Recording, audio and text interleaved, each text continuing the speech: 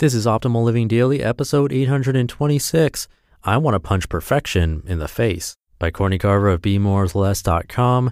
And I'm Justin Malik. Happy Friday, and welcome to Optimal Living Daily, a podcast with the crazy vision of bringing thousands of blogs to audio for free, sometimes even books. Today's post comes from Courtney Carver, a regular author on this show. And speaking of Courtney Carver, registration for her 2018 course on simplicity is ending in just a couple of days, closing for the entire year.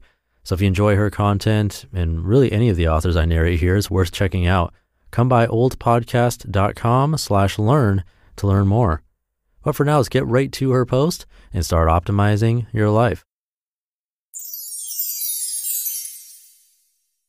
I Want to Punch Perfection in the Face by Courtney Carver of BeMoreIsLess.com. I don't usually talk about punching things. I'm usually a gentle writer and thinker, but perfection pisses me off. It gets in the way of the best experiences, great creative work, potential relationships, and self-improvement.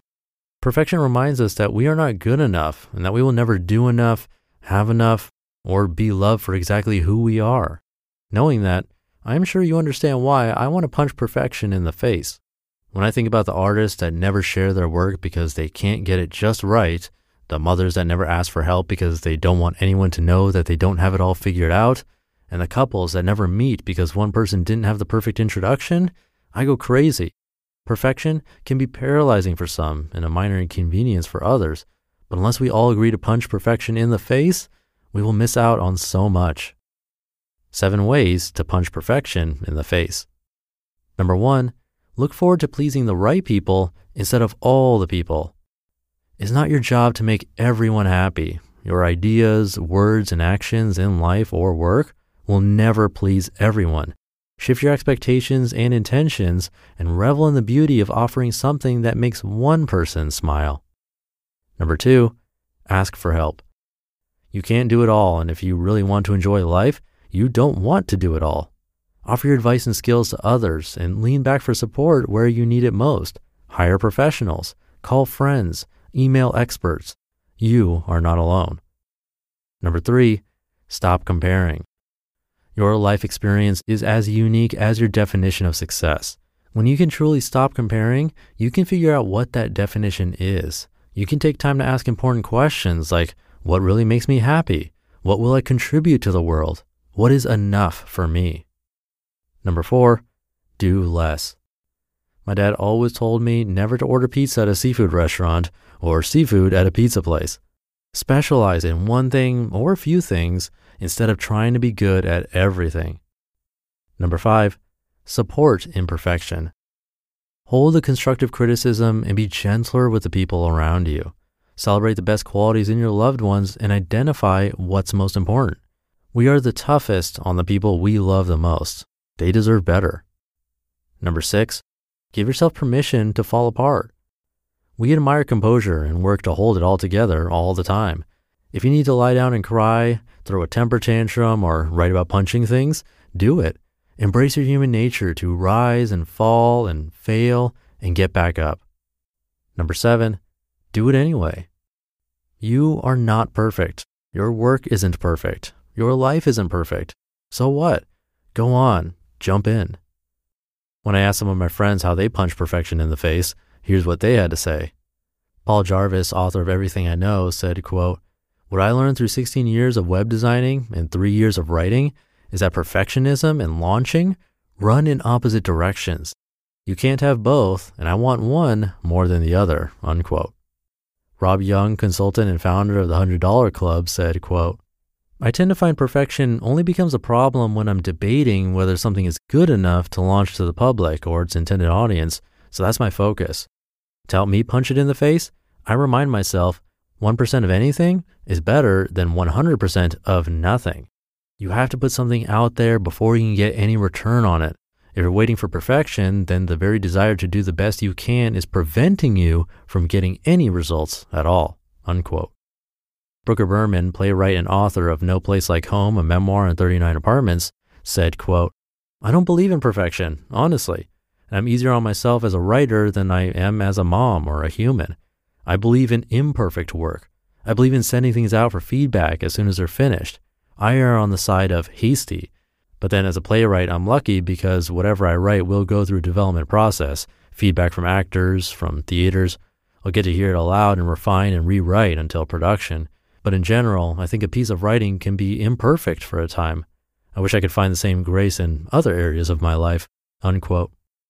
Andy Church, consultant turning dreaming into doing at Prolificate, said, quote, "I finally punched perfection in the face, or broke out of perfection prison and actually did it. I left an unsatisfying job, started a consulting business, and am writing the book I've always known I could. For years, this idea had languished in my mind on bits of paper and journal entries on my laptop because it wasn't perfect yet. Now that I've let go of the need for it to be perfect, it's no longer an idea. It is reality. Instead of working on someone else's dream, I get to make my own, and it feels amazing." Unquote. Tammy Strobel from Rowdy Kittens, and author of You Can Buy Happiness and It's Cheap, said, quote, "This is such a difficult question because it's a constant struggle for me. If I don't strive for perfection, I feel like I'm not trying hard enough. In our workaholic culture, the term good enough has a connotation for ineffectiveness.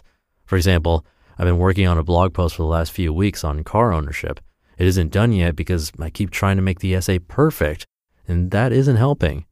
To combat perfection, I give myself deadlines. I'll publish my post this week whether it's perfect or not. Giving myself deadlines helps curb my perfectionist tendency." Unquote. While I was thinking about punching perfection in the face, I was brainstorming titles for this post like Perils of Perfection and How to Embrace Your Beautiful Flaws, and When Perfection is Paralyzing. They were perfect titles on perfection. Then I remembered I wasn't perfect and called it exactly what it is. I am so grateful that I am not perfect. The opposite of perfection is not flawed or broken. The opposite of perfection is freedom. Massive, crazy, unbelievable freedom. You just listened to the post titled, I Want to Punch Perfection in the Face by Courtney Carver of BeMoreWithLess.com. And before we go, just a reminder about Courtney Carver's year-long Simple Living course. Registration is ending in just a couple of days, so check it out. A bunch of the authors I narrate right here are participating and teaching throughout the year.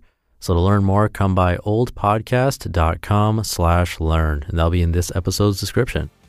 Thank you for being here. Have a great start to your weekend, and I'll see you in the Saturday show tomorrow, where your optimal life awaits. Hey, this is Dan from the Optimal Finance Daily podcast, which is a lot like this show, except more focused on personal finance. Justin handpicks the best posts he can find from blogs and authors like Ramit Sethi, Mr. Money Mustache, and more, and I read them to you 5 days a week. So if you enjoy this podcast, come on over and subscribe to Optimal Finance Daily too.